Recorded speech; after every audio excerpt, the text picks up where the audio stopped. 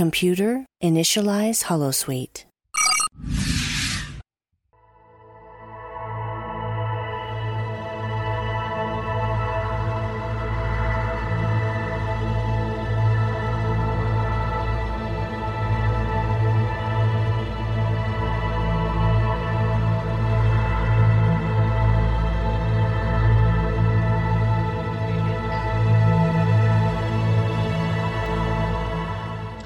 Good evening and welcome to another episode of The Fire Caves, a Star Trek Deep Space Nine podcast. I'm one of your hosts, Perry. I'm your host, David. Tonight we're talking about Season 5, Episode 10, Rapture. Before we continue, you can find us on Facebook, Spotify, Apple Podcasts, YouTube, and X as The Fire Caves, a Star Trek Deep Space Nine podcast. That is correct, and as I say every single week, you should find us and follow us because we're great, we're awesome, we are a good time. And if you are tuning in tonight, you will get the first chance to enter into our contest. Again, all you have to do is go to our YouTube channel. You will go to the live section to watch the video. You will watch our video and listen for the keyword or phrase, and then you will put it in the comments. We will put everybody's name in that actually enters. We'll do the drawing for that at a later time. And then in the new year, whoever the winner is will receive the Federation medallion that you can then affix to any rounded glass container cup that you so choose. It will be completely free to you. All you have to do is win the contest, okay? And then, of course, we'll reach out to you, contact you to, get your information so we can send it to you, of course. But that's it. That's all. We will be revealing that phrase later on. But before we get into the episode and contest and all the rest of it, as always, we have to check in. So, David, how has your week been? It's been good. It's been good. I finished War and Peace this week. It was really good, but my goodness, dense. I'm not kidding, Perry. The last 50 pages of the book are a whole college paper on the nature of power and free will. So at the end of a long book of fiction, you get 50 pages about, does humanity have free will or not? Fascinating, but certainly a very different ending to a book than I think most people would ever experience. So it's really good. I really enjoyed it. I watched the BBC 8-part miniseries with my folks. It was really good. The BBC miniseries was good. It kept to the plot of the book really well. The only problem with TV shows and movies is that they can't show you the inner lives of the characters. And a lot of what the book is understanding what's going on inside the characters. So you're getting all the plot, the outer plot. But it would have been, you do miss something by watching it as opposed to reading it. But yeah, that was kind of the big thing for me, other than work and Christmas and all that. How about you? Anything new with you? Real quick before we get into that, I just want to ask you, since you said it was basically a dissertation on whether or not man has free will, where do you come down on that? Do you feel like after reading this you can definitively say yes, we absolutely have free will, free determination, whatever, or no, it's all a sham and we're all just cogs in the greater wheel? No, I believe we have free will. I mean, certainly my beliefs would suggest that. I mean, even I don't think you can explain life, anything, if you don't have the idea of free will. Even if you come down on the side of we're a bunch of chemical meat bags that are just responding to stimuli, that doesn't answer the question of justice, answer the question of, reality, human connection. There's so many things about life that are only understood by the idea of choice. Now, I'm not saying we have unlimited free choice. Obviously not. We don't have unlimited free choice. I'm not Superman. I can't fly. Just because I can't fly and shoot lasers out of my eyes doesn't mean I don't have free will, but our free will is limited, certainly, but we certainly have choices that are put in front of us. And, the Christian, the whole point of Christianity is in part that we're supposed to gain control of ourselves. Yes, there are things about ourselves that there are times when we feel like we can't control ourselves. Like, I'm hungry, I need to eat. Well, the whole reason that fasting is a thing is the idea that you have mind over matter. Your body tells you you're hungry, Discipline. and you discipline your mind against your body. Yeah. That yes, I might be hungry, but for like 24 hours, I'm not going to eat anything, as a way to express self-control. So yes, I do. How do you fall? Do you have an opinion? I definitely think that we have free will. I think that just the total chaos of our world seems to suggest that we have free will because you know if you just look at nature, there's an inherent order to things, but then when you look at humanity, there's a lot of chaos. So it's like Right. if we didn't have free will, we would also follow a certain order. There'd be a certain, there'd be a way to observe us from a very, kind of distant logical standpoint. But there's so much about humanity, not even looking at like you were saying, like justice and everything else, but just looking at the way that our society has ebbed and flowed over its entire existence, that so much of it is just like it's a sheer luck, it's a miracle, it's a Right. whatever that some of these things happened and other Right. things didn't happen. And so much, again, there's no pattern, there's no whatever. So yeah, I'm just like, to me that is enough to indicate that we have free will. Now, there could be somebody who might say that there is, order in our chaos, and if you look at Right. it the right way, you may find it. I guess, haven't looked at it that way, so I don't know. Perry, I just want to say your answer just now was fascinating because you were basically right on where Tolstoy was at the end of War and Peace. I've never read it. And he basically, I mean, he was kind of coming at the other angle. Tolstoy kind of concludes that there must be universal laws that control humanity's like reaction to life, and like the law of gravity, if we could understand it, then we would understand that free will is not free; it's bound by laws. I mean, he kind of goes both ways, which is kind of why the whole end of the book is just kind of like, whoa, what's going on? Because he basically just rants for 50 pages about free will and power and all this. But it's interesting you said it the way you did, because he basically says, yeah, if we could understand humanity and the way they make choices, maybe we could quantify it. But because we can't quantify it, we don't. Yeah, Or we do. there's just so many things in it, like we even in our own day and age, and like now, especially I think the easiest one to point out would be like certain outbursts of violence that we see. It's one thing to be able to like track the escalation to war, which that we've done many many times, but Right. when you're talking about just random outbursts of violence and people, like school shootings, for example, there doesn't really ever seem to be any kind of plan with that, or there's no escalation that anyone can really point to. It's shocking, it's sudden, it's graphic, it's terrible. Those Right. are those truly chaotic moments like that stand out to me as, again, that was someone making a choice. That was a person Right. making a terrible choice, but still a choice that none of us can fathom and really understand. So Right. so those are the reasons why, like, I hate to use violence as an example, but it's probably the easiest one as a way to say, yeah, we clearly have free will. Because again, nature would not have so much abject violence without there being a point. You Right. know, Right. yeah. Yeah. But It's an interesting book yes, and an interesting conclusion. now you kind of got me wanting to read it. I don't know if I will ever, have the time. It's Uh, certainly long. I mean, Count of Monte Cristo is only 100 pages shorter, so I think if you could get through that, you could get through War and Peace. okay. But to be very clear, War and Peace does not have the same sort of structure as a storytelling mechanism as like Count of Monte Cristo. Count of Monte Cristo, there's a huge injustice done at Yeah. the beginning of the book, and then you're driven through ups and downs of plot. The point of War and Peace is it follows almost a decade's worth, more than a decade's worth of several people's lives. So It's kind of it's like more the way you describe it. It reminds me. It's kind of like that century's version of like what we would watch now as like a docu-series. So it's a historical docu-series on this particular event, which we would now watch that as several parts of like a Netflix miniseries special.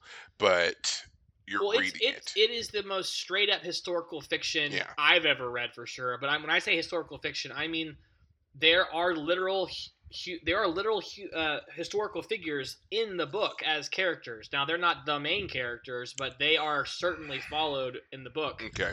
And when I say it's a historical fiction, I mean it's set in its physical time and place. Leo Tolstoy is making a point about that time and place. It's not just, oh, here's a time, here's a setting. He is saying something about the historical setting with his book, and it's really enjoyable. It's a sad book. It's a book about people living lives and making mistakes, but it doesn't have quite those massive ups and downs of like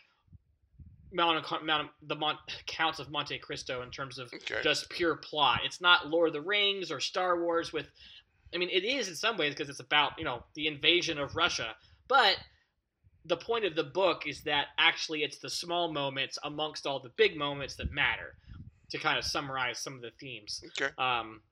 So it's really good. I enjoyed it more than I initially expected. I was kind of like, I'll read it because it's something that I think would make sense because I just read Napoleon, about Napoleon, the biography. But I'm glad I did because I was reading the book, and as I said last week, knowing the history of the period and now reading a book about the history of the period from a fictional perspective was really enjoyable. So, yeah, great time. After I finished reading that, I did pick up Charles Dickens. I have a book on his Christmas stories, as like Christmas Carol. And I've read Christmas Carol before. And I started reading one of the other ones, but it was really boring. It was not nearly as good as Christmas Carol. It was like really hard to get into, and so I just read a summary of it online, and I was like, that doesn't sound a lot of fun. But starting the day after Christmas, time for Nemesis games, baby. So, good. Okay. Yeah. So really quick to summarize what I've been up to, I've been much of the same, which is moving, but I've had to speed things up a lot on the moving front. Several things have changed with scheduling, not just for myself, but for extended family members as well. My mother is getting ready to have this pretty intensive surgery, and then of course that will mean she will need my assistance with her rehab and recuperation and so forth. So I want to make sure that I'm available and not still having to run around a whole lot. Yeah. So I'm speeding everything up. So hopefully we'll be finished by right around New Year's. I'm hoping to be done and then ringing in the new year fully at my new place and not having to go back for anything. So this coming week is going to be the make or break on that, because it means I'm going to have to make one or two trips in the middle of the week up here to drop some other things off, and then if possible, I don't even know if they're going to be open, but rent a U-Haul to get the last of the stuff. So we'll see. Nemesis, on the front of Nemesis games, I went ahead and purchased the 6th book, and it arrived today, as a matter of fact. So I'm quite excited to get into this, and this is Babylon's Ashes.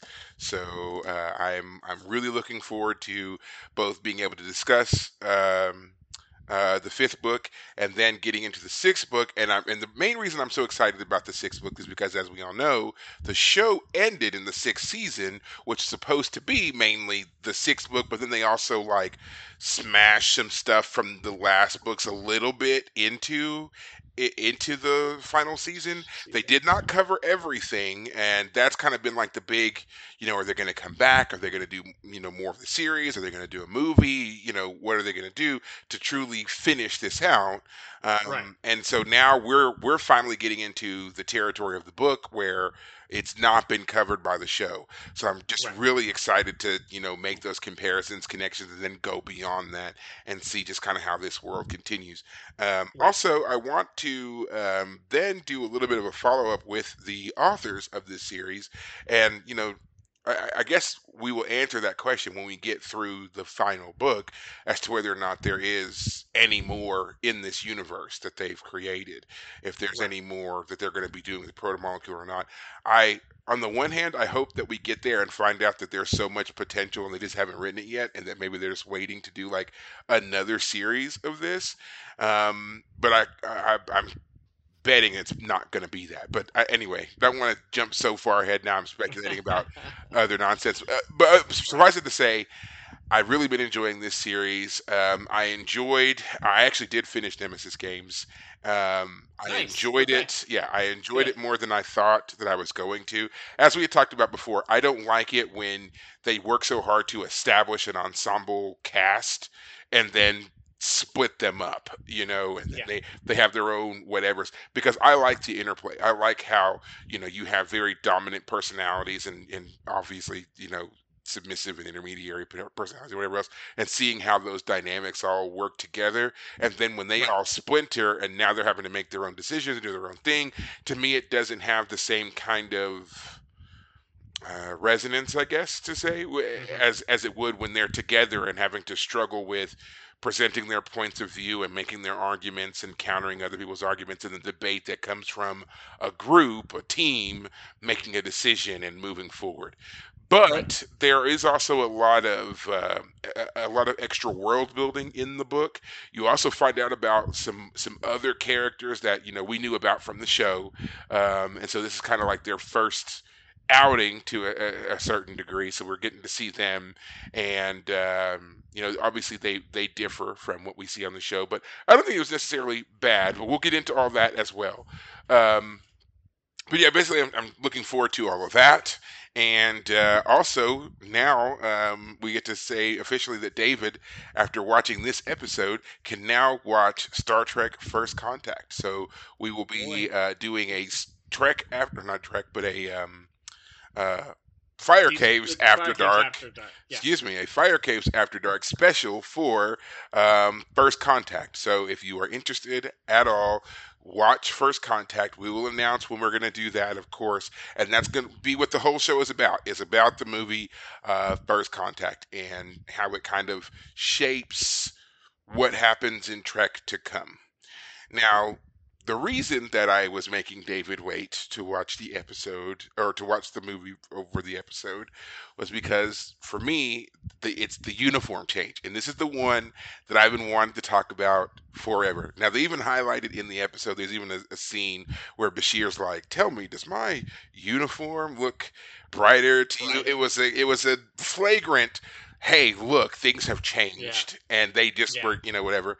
But these to me are the Apex Trek uniforms. These are They the look best. fantastic. These are Yeah. the best the uniforms will ever be. I've seen what Yeah. comes after this with Discovery, and and I've seen the throwbacks and the redesign of the throwbacks for like Strange New Worlds and so forth. And while they're nice, don't get me wrong, this look right here it's perfect. It's so clean, it's to the point, it's not bulky, it's great. They look great. Yeah. And Cisco is We wearing should he was take 2 seconds and talk about them because oh, they we're look going good. to. Well, you want to wait and talk Yeah, about them, or go so ahead and we're knock gonna it out yeah real quick? no we'll okay Okay. so Okay. we'll wait, we'll get there because that Okay. scene All is right. important where the whole does this look different, so we'll get there. So Okay. yes, we're not here to talk about any of the other nonsense. We are here to talk about Deep Space Nine, of course, and this episode, Rapture. What a great title. I'm excited for this episode. I've been excited for this episode. This is just great, fantastic. It's a phenomenal job. So much stuff is happening here, and it's all Yeah. so important. If Yeah. you don't watch this episode, literally the things that come next just don't have the same impact. They just don't. This episode is very important, and it doesn't seem that way, but I'm going to point it out to you. I'm going to make sure you understand why this episode is key to everything that comes next. Okay? Right. Right. So, So you're recapping it, no oh, okay. question. I was like, okay, I was going to ask you. I was going to ask you, but I'll do it. I will definitely do it. All Go right. for it. Go for So, this episode, again, Rapture, it starts with Cisco, Kira, and Dax are sitting in the ward room. The ward room, not war room. I know that gets confused because of later. But anyway, ward room. And there is a painting in front of them, and it is a painting of an ancient Bajoran city called Bahala. Now, the history of Bahala is that it was a major hub on Bajor some 20,000 years ago, and something happened to it that caused it to be lost to time.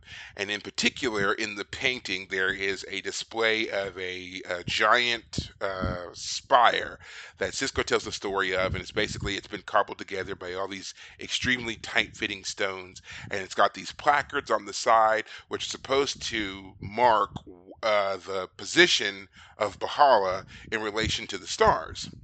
And, because the painting is the only true reference that they have, or only remaining reference that Bahala ever actually existed, according to our mythology, it's essentially a myth. Since the spire contains this record and this painting is of the spire, there's no way to truly tell where Bahala is. Cisco orders to have the thing scanned, stored in the computer's memory. They're going to send the painting on. He slowly but surely becomes a bit obsessed with this painting. He goes to the holodeck. He has an actual spire recreated. He blows up the image. He's doing his, photo manipulation that they do in the 24th century equivalent of CSI on the painting, and he's able to clarify some of the images, and he is making some headway on this puzzle. Quark comes in, interrupts him, letting him know he's basically been in there for, several hours. Cisco asked to have the program saved. Quark doesn't save it. He kind of pisses Cisco off or annoys him a little bit. So Cisco decides to do it himself, at which point the whole holographic system and everything else explodes. And he gets electrified, and that's kind of the beginning of the episode. Next part that we see is he's in sick bay, and Bashir is telling him about some polarization of his neural whatever's in his head, basically making him see sharper. The colors are brighter, edges are sharper, everything's crisper, cleaner, which is a nice wink and a nod to the uniforms, because those uniforms were definitely crisp and clean. And it was nice little, like I said, little wink and a nod there. But he basically telling him, hey, yeah, you were electrocuted, but you're all right. Things are going to seem pretty awesome spectrally for you for a while. If you have any side effects, come back. Where I'll be. Right. So he goes off. He continues on this kind of working on the spire. He has dinner with Jake. Jake cooks for him. And through the meal, he begins to see these shapes. He's able to put it together, and eventually he is able to determine where Bahala is. Like, he's at least got a good idea. At the same time, Kassidy Yates, now free from prison, has come back and is ready to resume her life again. Jake makes a statement about how she's been gone for 6 months. She's paid her debt to society, and that Ben should give her a chance. But at that time, Ben wasn't really listening to him. She shows up in the holodeck. He kisses her quite passionately for a woman he hasn't seen in 6 months.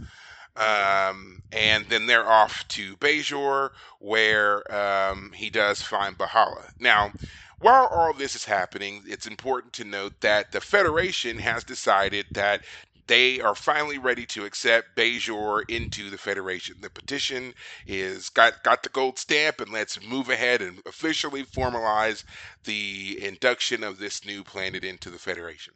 Now, there's a celebration going on, because if you're in Starfleet, that's like your favorite thing to do, is to have a new civilization join the Federation collective, right? And so, not Cisco, but Worf and Dax are in Quark's. Quark does his own little display. He gets part of it wrong. But overall, again, they're having a party. Cisco, again, that's why he had gone back up to the holodeck and whatever else. And now he's off to to Bajor to find Bahala, and he does. Admiral Watley is the admiral who first tells Ben about the acceptance of Bajor into the Federation, and then he shows up in order to start getting preparation done for the induction ceremony and all that. But meanwhile, Cisco starts having these visions. He's having these kind of out of body experiences.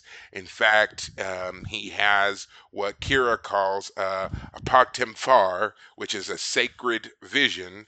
And it was basically him saying how he could kind of see how everything fit together, their whole story and what everything was. He almost understood it all. And that seems to be what the visions are doing for him. He is starting to have some other side effects from this explosion now. Beyond just visions, he's also being, racked with pain from increasingly severe headaches. Yep. Kai Winn, our favorite Kai Winn, shows up because of the induction ceremony, of course. At first, Right. she's really hesitant about being on board with the induction, but then after Cisco finds Bahala, she's like, "Oh no, he's definitely got to be the emissary. I'm gonna get Right. out of this guy's way." And she Right. and Kira exchange a very interesting conversation in which Yep. they talk about the occupation and how they both experienced it and how they Right. both came through it. And we're going Right. to get to that conversation because, like I said, very interesting little bit there. And I have to say now, I'll tease it now with, I hate to admit that I agreed with Kai Wynn, like, because she Yeah. bothers me. Yeah. There's definitely a turning point with her Yeah. character this episode. Go ahead. Yeah. Um, so now Cisco is he's trying to figure out what all the visions mean, and he's trying to basically kind of hold off Watley a little bit because Watley's ready to like pressure him into like, let's get this done, let's keep this moving. You're our point man, and the ceremony is great and all, but now the real work begins. Bajor's Right. military has to be folded into Starfleet. We got to pick council representatives. We've got like there's just so much stuff that needs to be done, and you're our guy for it. And here you are, you know, off doing archaeological things. You're not Picard. Like, get back on the station, do your work. Right. Um, so so Cisco again tries to put him off a little bit, but then when he finally does come back to the station, he's like super, emissary now, and he's having visions for people and telling people where they need to be and where they need to go. He comments on the admiral's been fighting with his son, and he's like, "Oh, don't worry about it. Your kid forgives you," and so forth. They give Ben a workup, and they realize that his situation has deteriorated far worse than they initially suspected. And now it's to Right. the point where if he doesn't have this surgery to correct this, he's going to die. Right. But Cisco doesn't want to correct it. He wants the visions to continue because it's become increasingly important that he see the whole picture. Right. He talks with Jake and Kassidy about it, and they're just really kind of just shocked and upset that he's gonna, risk his life for these visions that they feel are just silly. Right. But he decides anyway he's gonna go through with it. Kai Wynn comes into their quarters. Jake is shocked, to say the least, that that she's there and that Cisco has decided to place his trust in her. They Hmm. go, which I'm assuming they go to her quarters because the room that they were in for the vision, the orb experience, didn't make sense to me at first because like they tried to shroud it, and at first I thought they had Right. gone like to the temple or something, but then when they do the like background shot or whatever, you can clearly see like furniture and a living space there. So I'm assuming they just went to her quarters where she had the orb Yeah. set up They for him just to be. had the orb of prophecy with Yeah, them. like, I mean, I guess since she's the Kai, she can just like take it wherever she wants, and so yeah, Right. she just that's what she did. And he's having a whole pain attack and everything else, but he goes through with the orb experience. Um, Meanwhile, again, the Federation is ready to move on with the induction ceremony. They tried to wait for Ben, but he's just not available. The orb experience could take quite a long time, so Kai Wynn says. So they begin the ceremony, and they're just getting started when a very crazed, deranged Cisco bursts into the room and takes everybody's attention and basically says that Bajor cannot join the Federation now. It's too soon. They have to wait. If Bajor joins the Federation now, Bajor will be destroyed. So, of course, to the Right. room of very, first awestruck and then panicked Bajorans, their emissary telling them not to do the thing, they're not going to do it. So they Right. don't. Bajor does not join the Federation at this time. Admiral Watley is quite upset, and depending on who you talk to, rightly so. But because of Ben's status with the Bajoran people, they can't really do anything to him. So, so if they want Bajor to join the Federation at all, they're going to have to basically leave Ben alone. He gets a pass. And so Right. Ben just kind of tells the Admiral, he does tell the Admiral, he's like, Bajor will join the Federation, just not right now. They can't do it right now because something's coming. And so, based upon Ben's visions, we know that there is something coming in regards to the Dominion and Cardassia and how all this is getting ready to play out. We don't have all the answers yet, but we know that something major is coming. And Ben has kind of been our focal point for seeing that. They end up having the surgery. They correct it. Ben wakes up from the surgery. He's distraught that they took away his visions.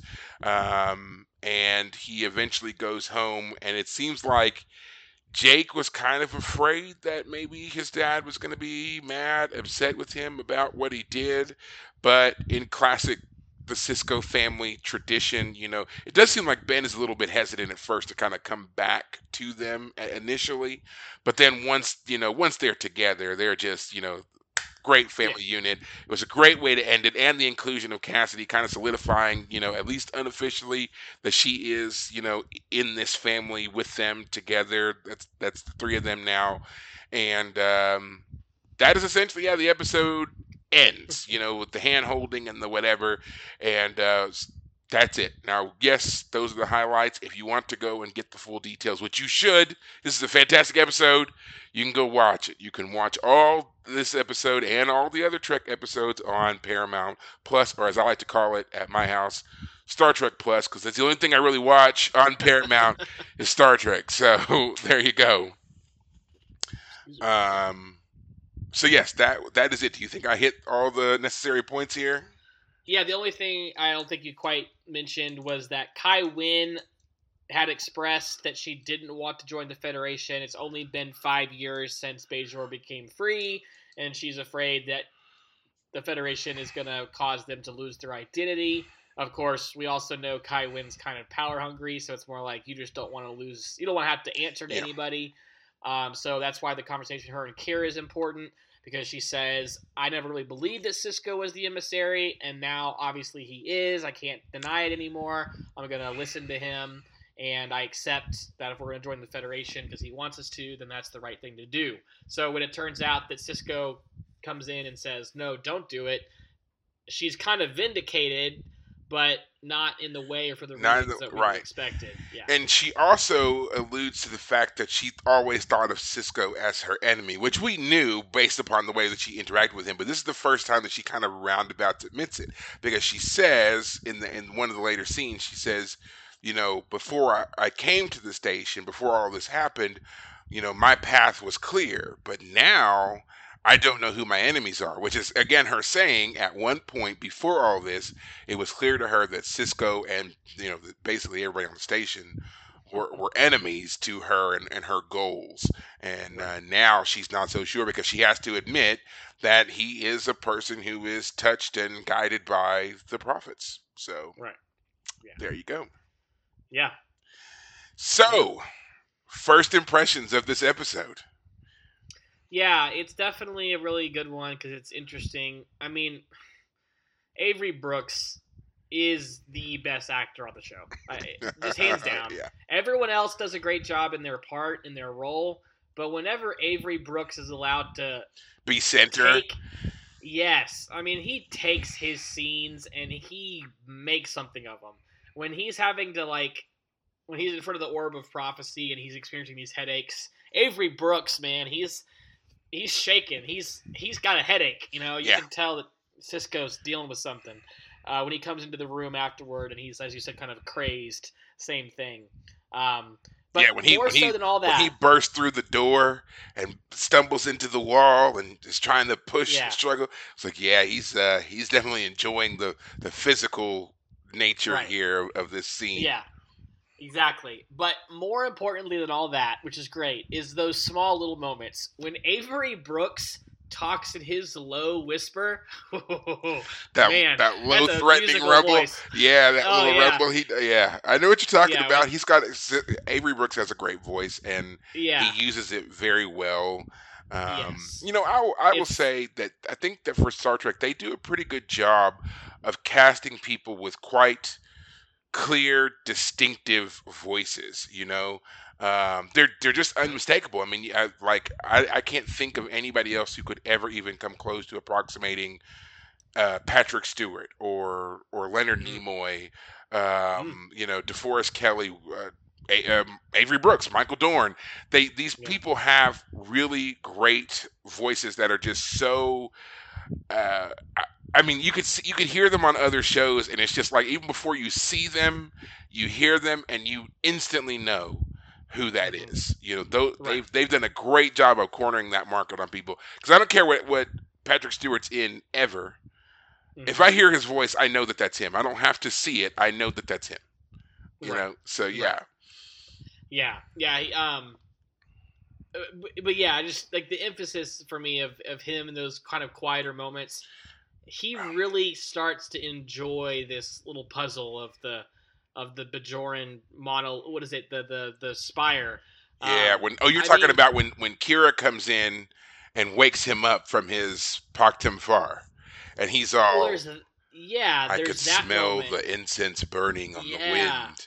I could hear the bells ringing in the temple. Yes. He's yeah. Right.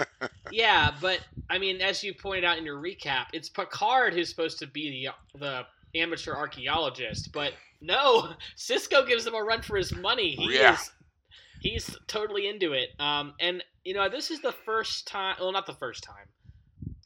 Maybe this is the first time he's really been kind of abandoned to his love of Bajor. Like we've seen him learn about Bajor and enjoy it, but this is the first time where he really embraces anything to do with being the emissary. I think that's the key word there. That this is the first time we've seen him really embrace his role.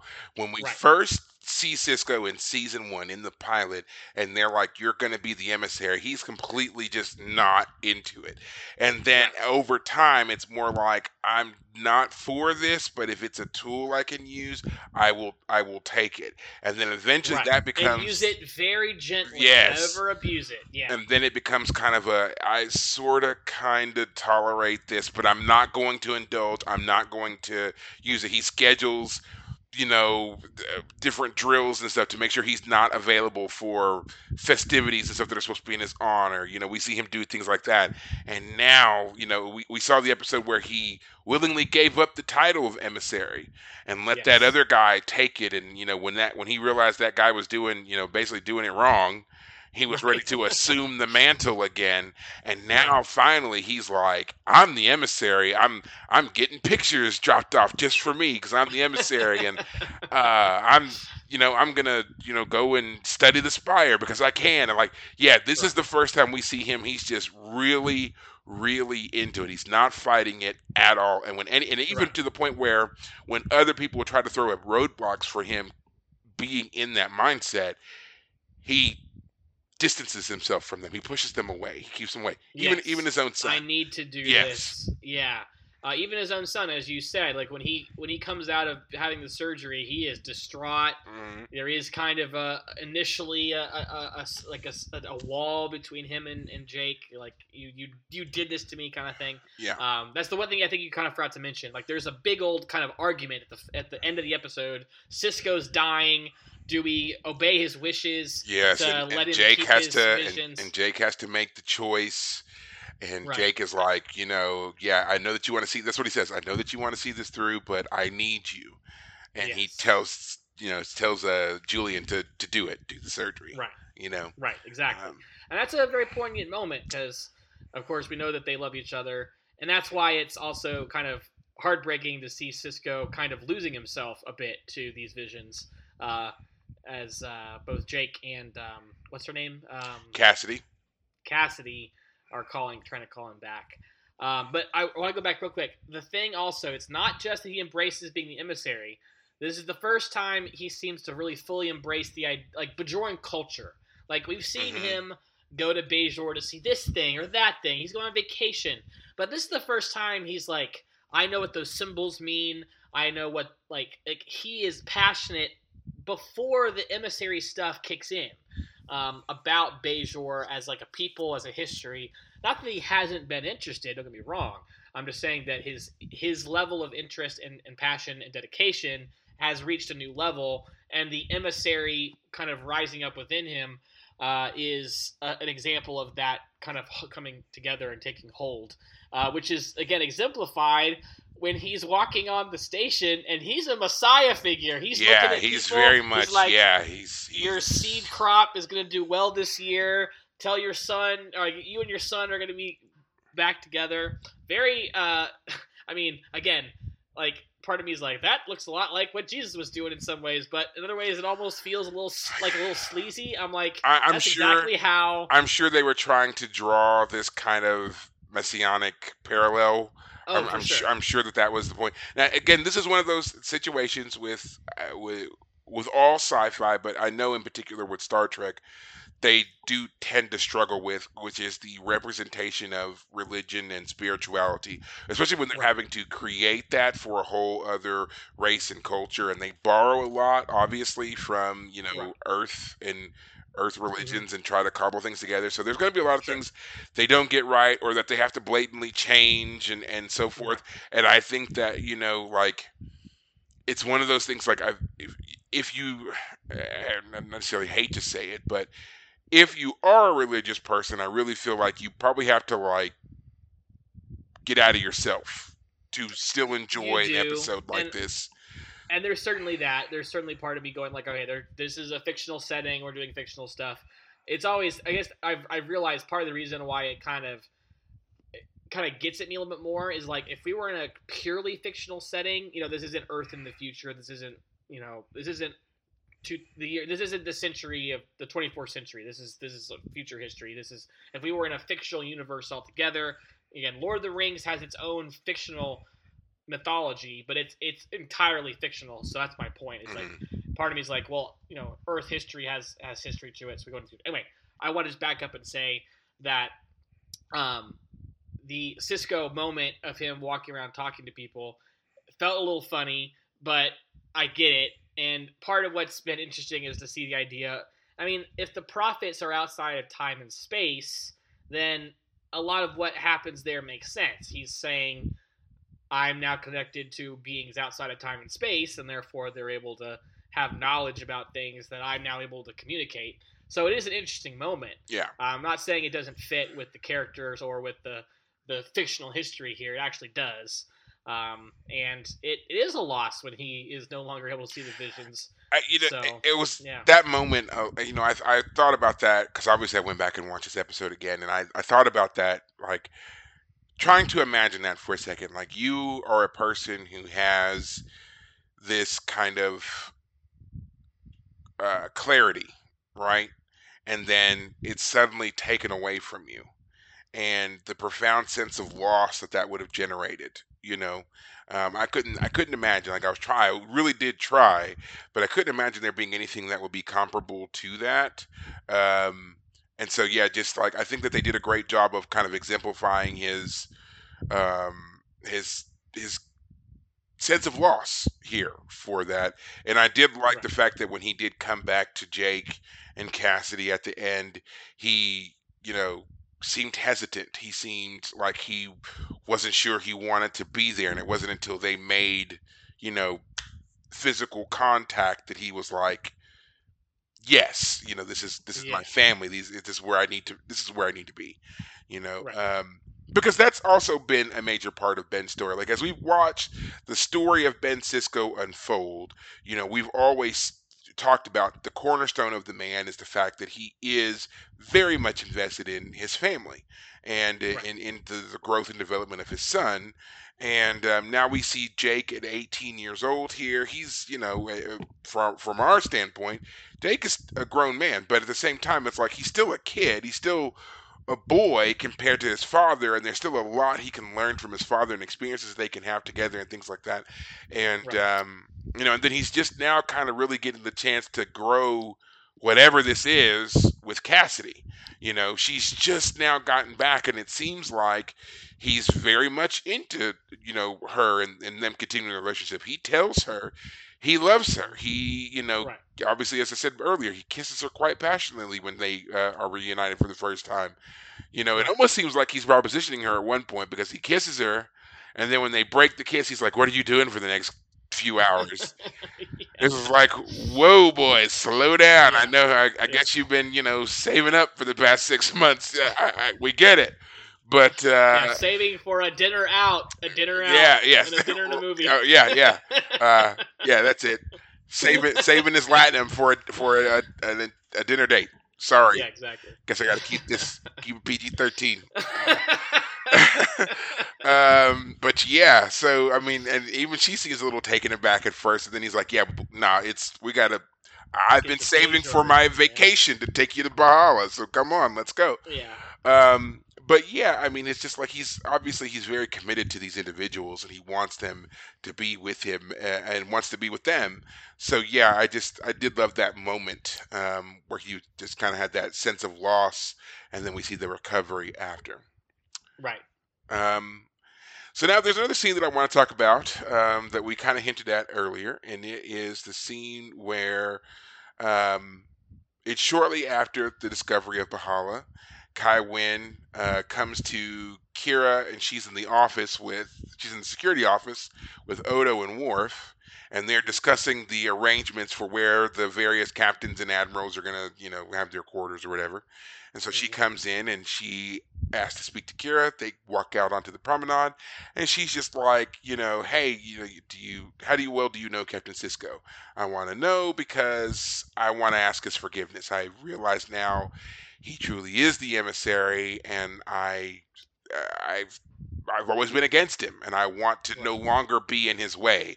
I want to follow the path. So, Right. do you think he will forgive me? And Kira's like, I'm just really surprised at you for saying this, because basically it's kind of like the words that Kira doesn't say, which we all want her to say, is, "I'm really surprised because you've always been such a bitch."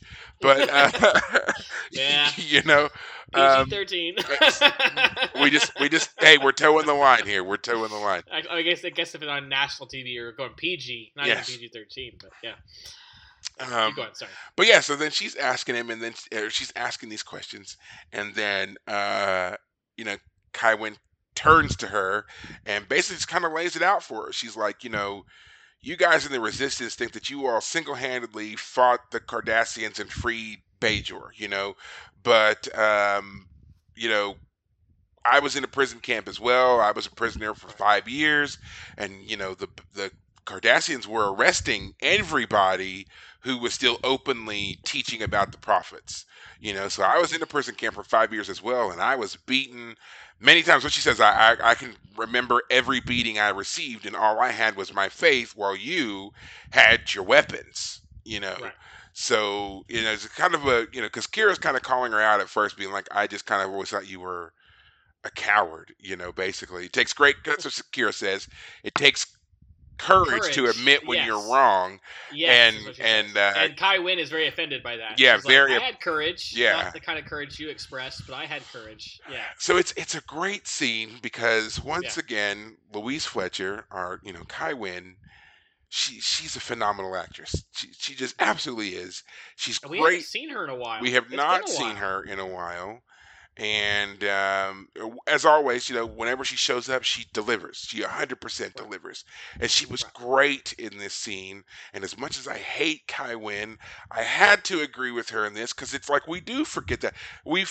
It's so easy to forget because Kai Winn is such an ambitious and also malicious individual that it's easy to forget that she was also oppressed and subjugated to these horrific tortures and brutalizations and so forth. And she points out, that she wasn't a part of a resistance cell. She wasn't running through the hills and shooting Cardassians and whatever else. She was just a spiritual leader. All she had was her prayers to get her through. And it's just like, can you imagine what that would do to a person when you choose to not fight back, but you instead take the beatings, you take the torture, you take these things day in, day out for however long, and you have no idea when the occupation is going to end. It's been going on for 50 years. What makes you think it's not going to go on for 50 more? And she's just doing this thing. And then, yeah, for Kira to kind of smack her in the face about having courage, it obviously stung her, but I mean, I listened to it and I was like, I mean, she's absolutely right. Like, that's how I thought. That's exactly my first thought. And I was like, she's absolutely right. And then my next thought was, damn, I hate that she's right. Like, I don't like her so much, but she's right. Well, what's funny about that scene is the reason that scene is so great is because Kai Winn does express, no, I've had courage, but the problem is that Kira should have said it takes humility to admit when you're wrong, because that has been Kai Winn's problem the whole time. Yeah. She hasn't been a very humble person. She hasn't been very modest. I mean, on one hand, if we understand her character as someone who takes her faith seriously and has been aggressive in defending it from what she thinks are threats. Like, for example, why is a foreigner, an alien, the emissary? Cisco isn't a Bajoran. Why is he the one who gets to claim the mantle of emissary? It should be a Bajoran, right? That kind of thing makes sense on some level.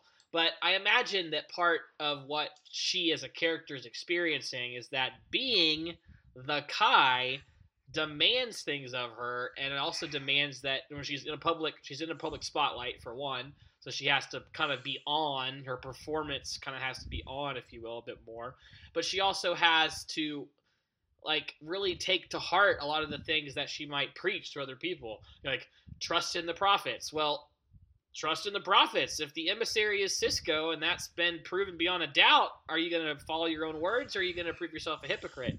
And so it's not that she wasn't courageous throughout her life trying to do what she thought was right, being a faithful Bajoran to her beliefs, but it's that she's experienced a new level of humility and modesty that hasn't been there before, and it makes Kai Winn a more interesting character. It really did. It actually made her, again, I hate that I'm going to say this, it made her likable in this episode. Yes. Right. I hated that I felt sympathetic towards her. But that's good writing, which is why you love the show. It was. I was just like, because I don't like her. I've never liked her. We're gonna see more things coming up, and I feel like, and I know I'm not the only one. There's enough stuff out there in Trekdom where people are like, oh, she's such a great character to love to hate, Right. But yeah, it's because of moments like this where for a long, like she says, you kind of knew who the enemy was. And now it's not clear because she's this whole episode, she was so understanding and supportive, and she got out of Cisco's way, which is what we were wanting all along. And what the point she makes to Kira is 100% valid, and it's just like it makes you reframe how you look at her, at least for the time being, because it's like, yeah, she was only ever interested in what was the best for Bajor. She wants what's best for Bajor, which is what you want in not just a spiritual leader, but in a leader of your people. You want someone who is trying to put your best interests first, put them forward. And if there is one thing we can say is consistent about Kai Winn, that would be it. Now, she does have her own ambition. She definitely wants to keep herself in a position of power and influence. That's another reason why she bucked up against Cisco, because she was finally starting to get what she wanted. She was the head Vedic, that was going to be next in line to be Kai and all this stuff. And then all of a sudden, here comes this alien foreigner who is now the emissary, a position that is even more revered and sacred than Kai. And it just, definitely, I could see that burning you up. If you think about something that you've been going for forever, and then someone comes along, and only do they totally usurp you for that role, but they just totally then eclipse you with a whole other position that, in a sense, makes you irrelevant, because as the Kai, she was supposed to be the leader of her people. Now all of a sudden, here comes the emissary, and he is the leader. They look to him. She can say whatever she wants to, but if the emissary steps out and says, "No, we're going to do this," all the Bajorans are going to do what he says. Yep. So yeah, that this episode makes her quite compelling. It makes her understandable. And again, this is why I'm saying this episode is so important, because there are a lot of things that are going on here with these characters that this episode lets you know what's getting ready to happen. Like, all this stuff is coming up and will be important again. Kai Winn being confused about who her enemies are and not understanding her place right now in the grand design of what the prophets want for her and from her Hmm. is huge. That's a huge point for the next, well, pretty much the rest of the show. Cisco and his odd connection to the prophets, and uh, what they're trying to get him to do, and his place in all of this. The rest of the show, that is going to be a central focus for the rest of it. Okay, Right. Kassidy, who has been gone from us for, they say 6 months, but I really feel like it's been like a year. Um, she's back, and she was. If you did, you notice how, like, um, and I know Vincent pointed it out here a minute ago, that Kassidy coming back should have been a bigger deal than it was, Right. and it was overshadowed completely by the visions that Cisco was having, but Right. also it forced her, or not, I guess not forced her, but it put her into a position to where she was intensely supportive of Jake and the Cisco family unit. So it took a Hmm. lot of pressure off of her trying to reestablish herself as this, like, what the questions that we should have been asking about Kassidy were things like, where is she going to stay? I know that Cisco took care of that right away, but still, that should have been a question. What's her position? What's her title? Is she going to be a freighter Right. captain again? Where's her ship? Was her ship Right. impounded? Does she get that back now that she served her time or not? Is she that job that she was, aiming for and whatever else a while back? Is that job still available to her? Or not? Like, there's so many questions and uncertainty for her in that role, but they took care of all that because it was like, it's pretty much established that she's now a part of their family unit. They're not living together, but it's basically them. That's it. Yeah. Yeah. As you point out, I mean, at the end of the episode, is basically the three of them. She's back from her 6 months in prison, running, stuff for the Marquis. Which I have to say, 6 months doesn't sound like enough time, but If whatever. I remember Um, correctly, I'm gonna have to go back and watch the episode, but I'm pretty sure she was supposed to serve 2 years. and who else was it that only served 6 months for a sentence of some kind? Garrick for genocide, Yeah. his attempted genocide, and for the striking of a Starfleet Oh, that's officer what it because he fought was. Worf, Yeah. and he was sentenced to I have to 6 months. say, yeah, The man. Federation justice system, man, they don't want. Yeah. No. Yeah. I What do you mean, mean jail time? No. 6 months is the maximum for traitors. And and if you watch Star Trek Voyager, there's another person on Voyager who's, when we were introduced to the character, he's in prison. But where is his prison? It's a New Zealand penal colony, but it's the most luxurious penal colony I've ever seen. Tom Paris is doing some work for the Federation on their New Zealand penal colony, and when Captain Janeway shows up to recruit him, she's walking with him at one point to tell him about the mission she wants to recruit him for. Dude, it's like fresh mowed grass. There's birds chirping in the sunlight. He's just walking around out there. He's got to wear an ugly I'd commit a jumpsuit. crime for that. That's what I'm saying. I was like, hell, take me to jail right now. Yeah. I mean, he's working. They're feeding him. He doesn't have to do anything. I mean, like, I was like, come on. And Yeah. it's the most, right next to the beach. And it's just like, Mhm. come on. Yeah, I'll go to Federation prison. I'll go right now. I'll go right now. So, Sign me up.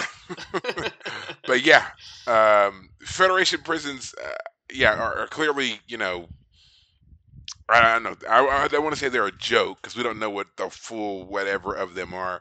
I'm sure there's a Right. lot of focus on rehabilitation and not doing it again. But yeah, It seems like everybody's sentence is commuted to 6 months. You attempted to commit suicide, 6 months in jail. You were a drug runner, she was a gun runner. She was transporting weapons. Well, did she run weapons? I thought she was Yeah. only running No, the like first time food she was sources. running medical supplies. The second time when she got caught, it was Ah, weapons.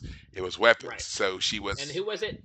What's the guy's name? Eddington. I Eddington. mean, yeah, Eddington, who was Michael turned out to Eddington. be He was the real the Maquis Maquis. spy, and he Yeah. used her to get his hands on the Class 5 replicators that were going to be sent to a Ah, then decimated Cardassia. right.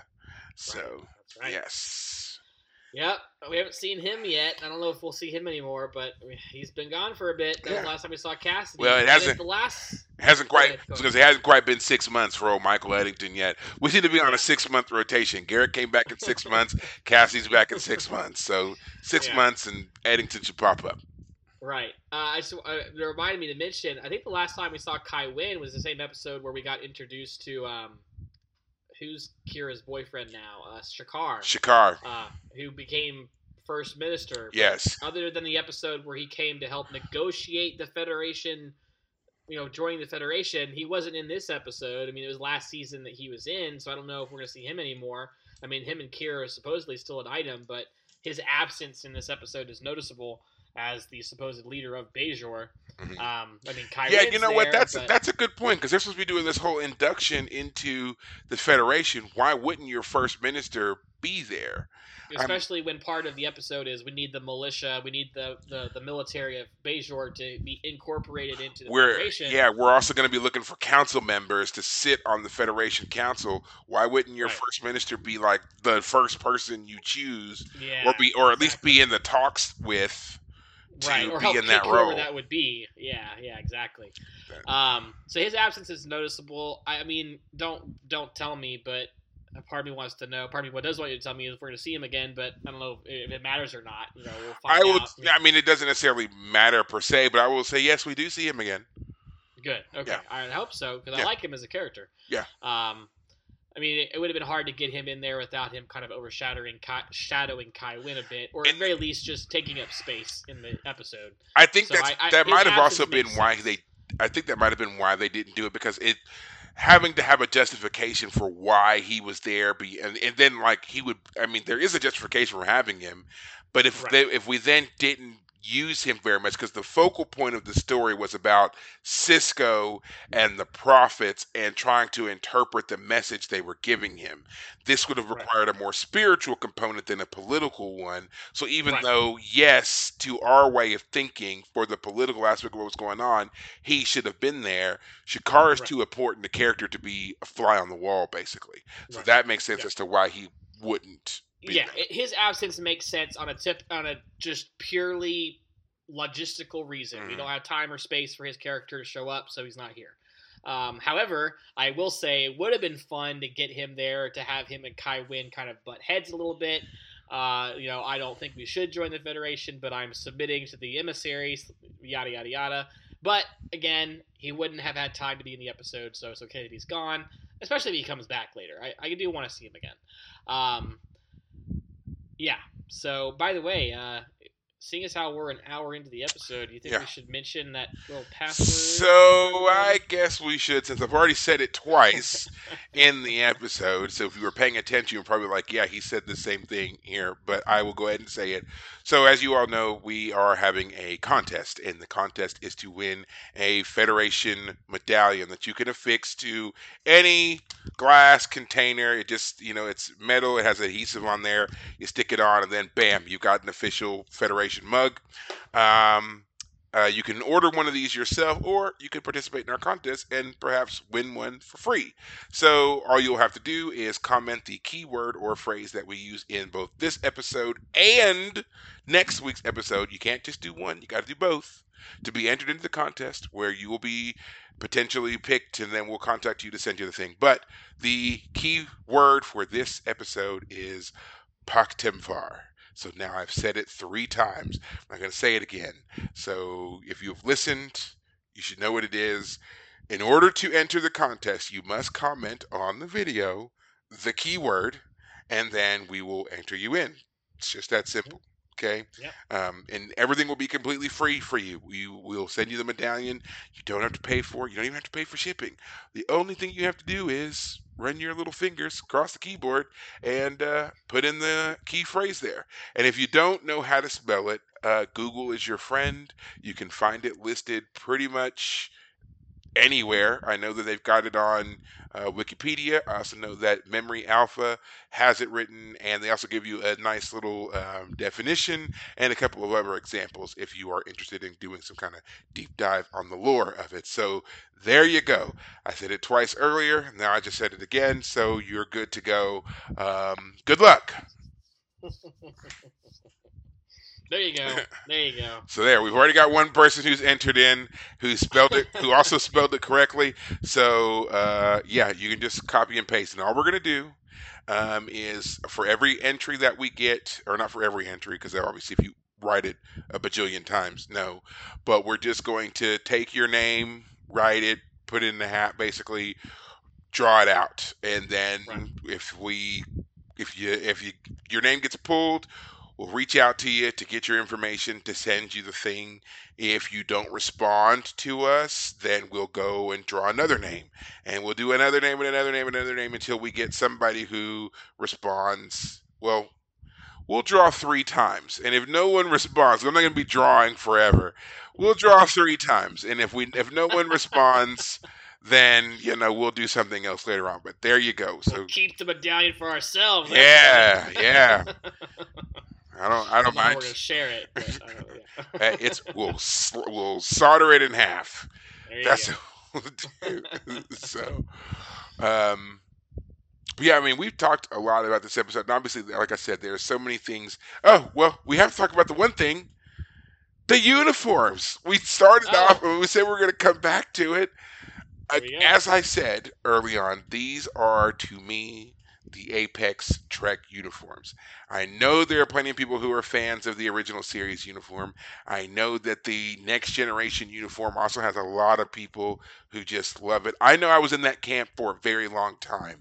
The variant of that we saw the most on Deep Space Nine, where instead of it being black on the shoulders and then the main color in the body, like on Next Generation, in Deep Space Nine reversed that, and it was the color on the shoulders and then black in the main body. I was never really a fan of that. And then they took that and ran with it on Voyager. But I was never really a fan of that. I do, however, like the dress uniforms, because the dress uniform is basically, again, the black shoulders, the color in the main body, and then it's the extra long version, and it has the little gold trim on the collar and lapel flap or whatever. But these uniforms here are the best, with the gray, black body, and then the undershirt being the color designation for the department that they work in.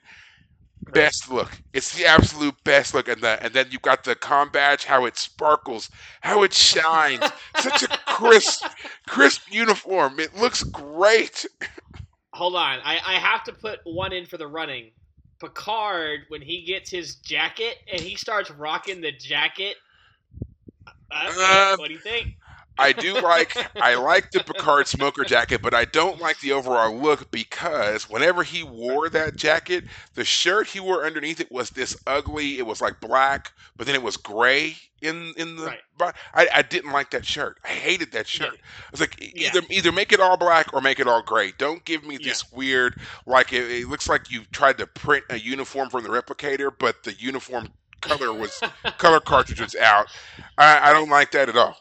I always thought it was funny that he's the only one who has it, because it makes sense, like he's the captain, but it feels like it kind of it goes against the whole Federation like purpose of like everyone has the same uniform, only difference is color, and suddenly here comes Picard all decked out with his jacket, and he's looking all fly, and you're like, I mean, I like it kind of, but now you feel out of groove with everyone else. Well, like and you're showing off now. It also made Picard just seem so weird and oddly stuffy that, okay, even in your off time, you're still wearing some kind of uniform variant. You don't have a T-shirt you can put on, man? Something that says like "I grok with Spock" or something. I don't know, just something that shows that you're relaxing. You're wearing a jacket of your uniform. Like, Right. do you ever relax, man, at all? Like, Right. come on. Yeah, exactly. So That's yeah, actually a great point too. Yeah. Yeah, it just takes like I'm always on duty to another level. yeah.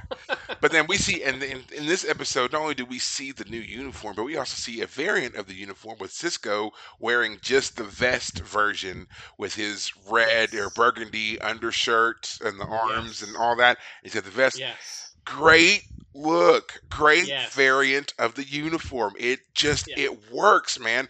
I'm like, Yeah. I really feel like it's a great one that could even be, like dressed up and made into Yes. almost like a professional suit, Right. and you could probably go out somewhere and wear that thing and just look just very nice.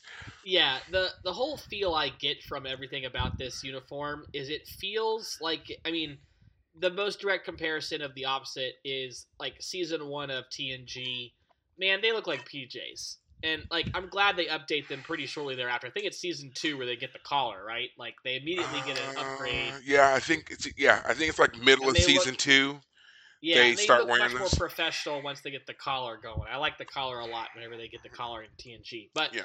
this one, not only does it look like a more professional outfit, it looks more serious, a little more, polished, but it looks like something that you could, like, it looks warm enough that if you were in a cold space, like a Deep Space Nine space station, maybe it's kind of cold on there because the Cardassians like it cold. No, they like it hot or cold. They like it cold, don't they? Cardassians like it hot, Bajorans like it cold, Trills like it cold, Klingons like it hot. Humans are just, we don't Somewhere in care. the middle. Yeah. Okay. Well, anyway, my point is that it looks like a material that's very insulating. That it could help keep you warm, but it's not going to keep you too hot. It looks really insulating, and as you pointed out, you can take off an outer layer. Now, of course, maybe that kind of undoes the whole purpose of the previous versions, where it was one outfit that you could use in any situation. This one, now you're suddenly taking your jacket off because you're too hot or something. But I it feel still looks really good. it does look really good, and I also feel like it adds a more realistic quality to a uniform, because like the jumpers basically that they were wearing on Next Generation, it was like, okay, once you got dressed for the day, that was it. You were in Right. that thing until you were off duty, Right. and now we see that you can, unzip your jacket for lunch or whatever, or you can, be looking at spires in the in the holodeck and it's undone. You got the vest underneath and whatever. I mean, it just, again, it added a more realistic quality to the clothes that they use in this particular world that they're in. Right. And again, it looks great. The color scheme is great. Right. They just really nailed it, and all of them look good. It's not like, the command one is the best or anything like that. That color scheme worked for all of the departments. So, and we'll Right. see that as the episodes continue, because they're going to use these uniforms for the rest of the run of the show. So we'll see that when other people are like when O'Brien takes his off and, he's got the gold underneath, you get to see that variant, there too. So yeah, it works, and we'll get there. Right. Gotcha. Okay. But yeah, I had to make sure that we talked about that. Now, also, we have to talk about, because we've harped on them so much, and I can't believe that we missed it, but we'll do it right now. As Vincent pointed out, Jake was faced with a very, very tough decision.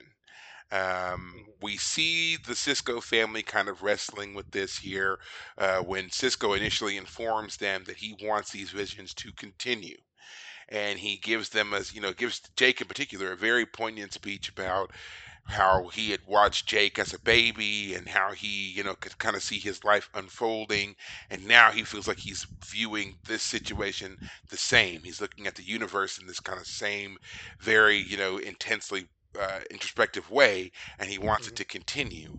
And then as the visions are causing his brain to deteriorate and he eventually falls out in his unconscious, Jake has to make the decision of whether or not to go against his father's wishes Right. and to get him the surgery that he needs to survive, or allow his father to die because he wanted to see this thing through, as Jake directly says.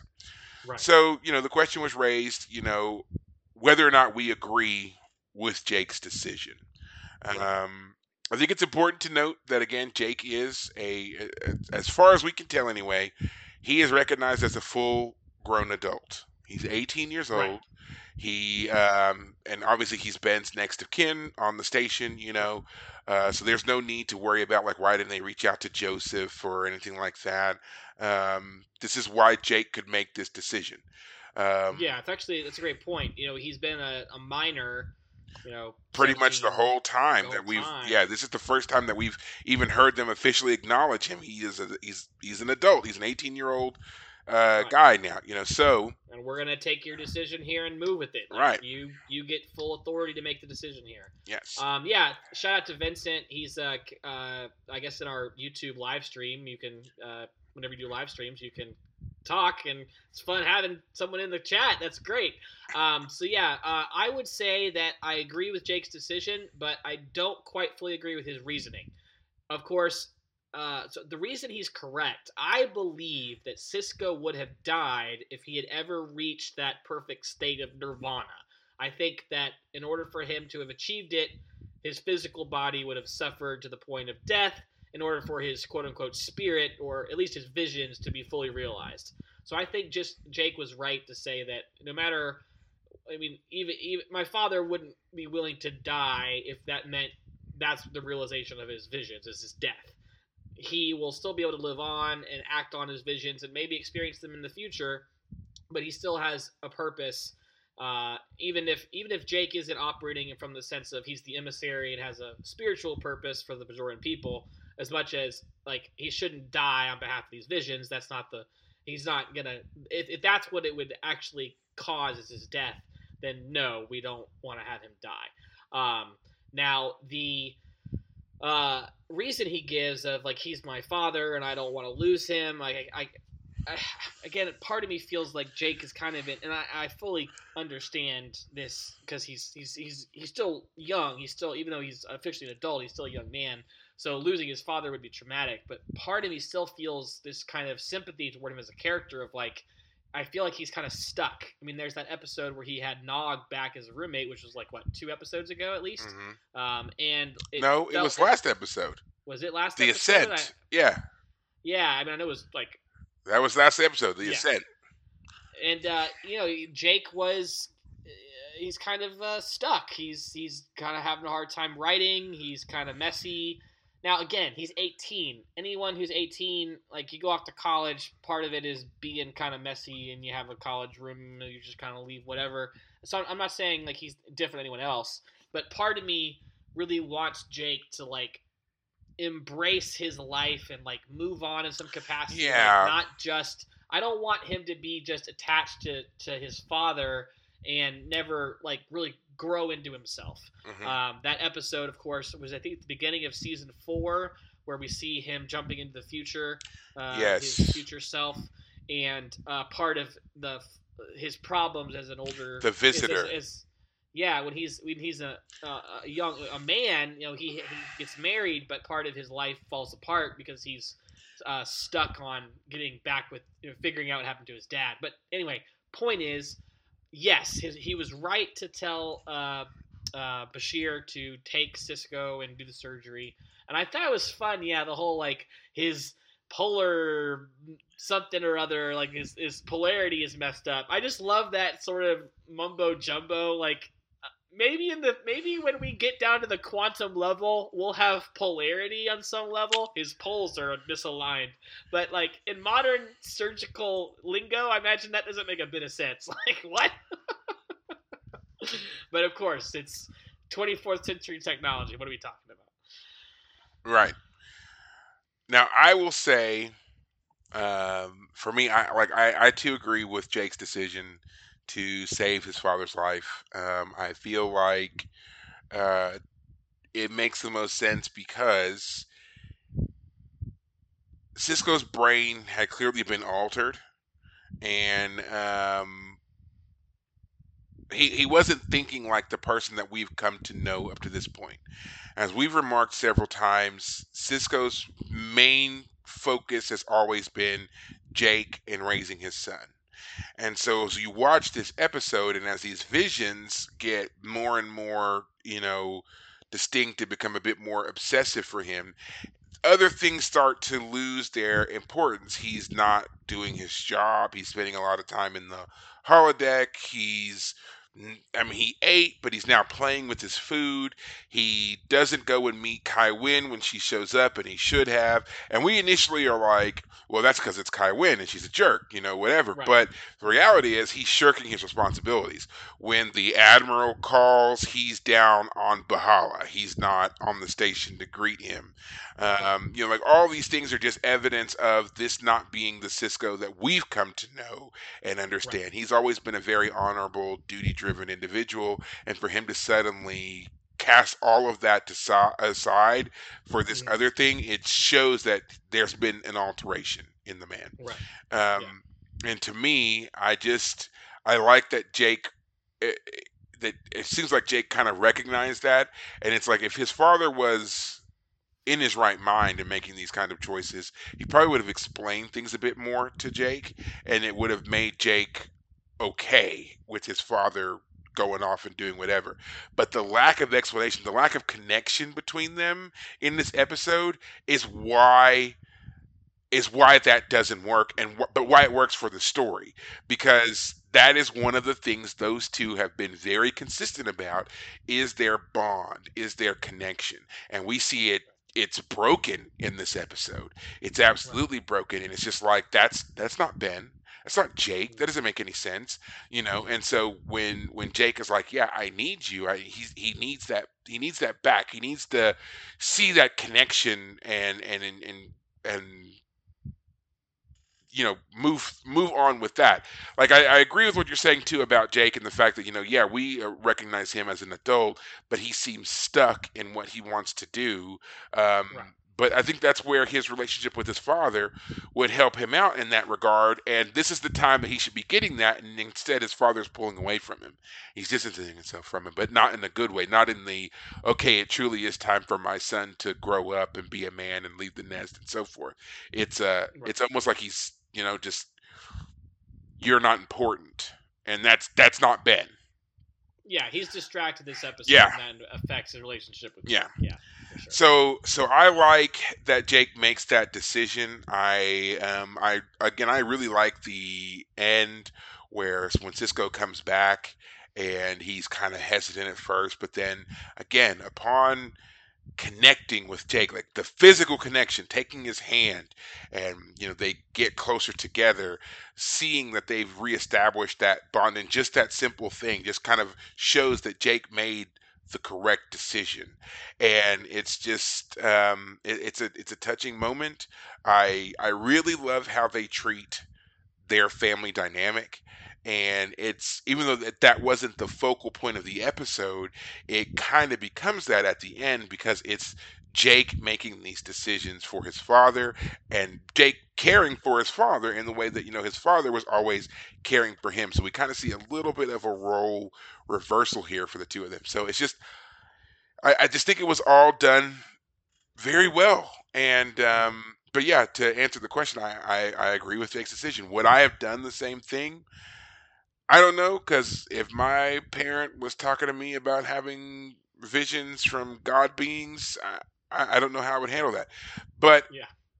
yeah, I mean, I would like to think that if we take that element out of it, and if my parent was suffering and was sick, and there was something that could be done to save their life, that I would make that decision, and not I would make that decision to save their life versus letting paranoia or a deranged request, from a sick mind, stop me from having that person back.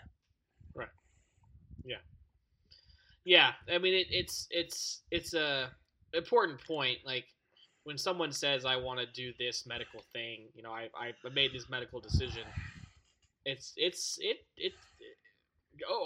overriding their medical choice is a big deal. I guess the biggest example of that would be like uh, if you're on like life support and like let me die kind of thing. Yeah, termination, Um, right to life, right? yeah. Like Hmm. someone has said that. Maybe they've only Right. said it, but they've never written it Right. down. They've never done anything else. Where they've said to you, "I want, if I ever get to the point where I'm so sick and I can't respond, Right. Don't let them have heroic measures to save me or keep me going, or let's let me go, let me die, whatever. And then they come to you and they're like, what do you want to do? You have power of attorney, or whatever that phrase is they use in those situations. Yeah, could you do it? Could you let that person go, or could you, or be like, nah, I want to save their life. I want to, Right.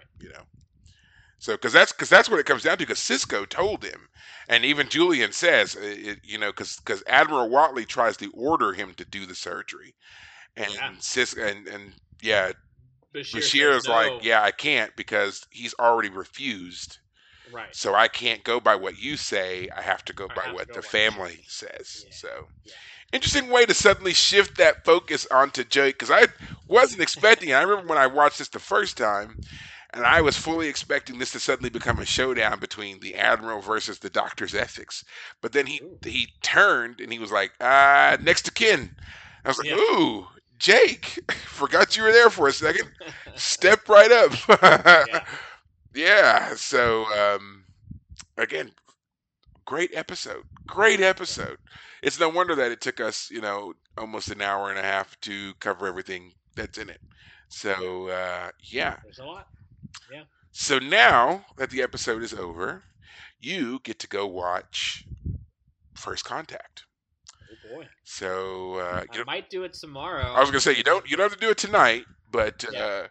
you should watch it. And Because tomorrow's Christmas Eve. We're recording on the yes, 23rd, so tomorrow's Christmas Eve, and I'm off from work, so tomorrow's a great day to do it. okay. Maybe you and I will have a chance to record here the next few days. We can get that Well, After Dark episode out. I'm I don't have to work. I know we're like just spitballing here, so bear with us for all you people that are live, of course. So to speed up the thing, so they know how to sit here and listen to me hem and haw about it. Yes, let's go ahead and do it. If you watch First Contact tomorrow, after you're done, we will do a special about First Contact. If Okay. you want to watch us live do this special, then you'll have to tune in tomorrow to our YouTube channel. Otherwise, if you're just content to wait until the episode comes out, it will be out in 2 weeks. Okay, so we will record it on Sunday, but it will not come out until January. What is that? January 6th will be when the After Dark for First Contact comes out. Okay, so there Yeah. you go. Okay. All right. All right. Well, guys, as always, we are so glad that you all were tuning in and listening to us and watching us. And for those of you that were contributing to us, of course, we appreciate all of that. You now know about our contest. You now know how you can enter to win. You also know that David has finished War and Peace, and that we will not only be covering First Contact in an After Dark special, but we will have our the Expanse, Nemesis Games After Dark as well, which will probably also be in January because David reads incredibly fast, and I'm actually done for once. So, yeah. So we'll have a lot to talk about with you all coming up. I hope that you're just as excited as we are. Remember that you can find us and follow us anywhere that you happen to do the social medias, and you can listen to us anywhere you happen to listen to podcasts. I do it on Spotify. So, guys, until next week, take care of yourselves. Thanks, guys.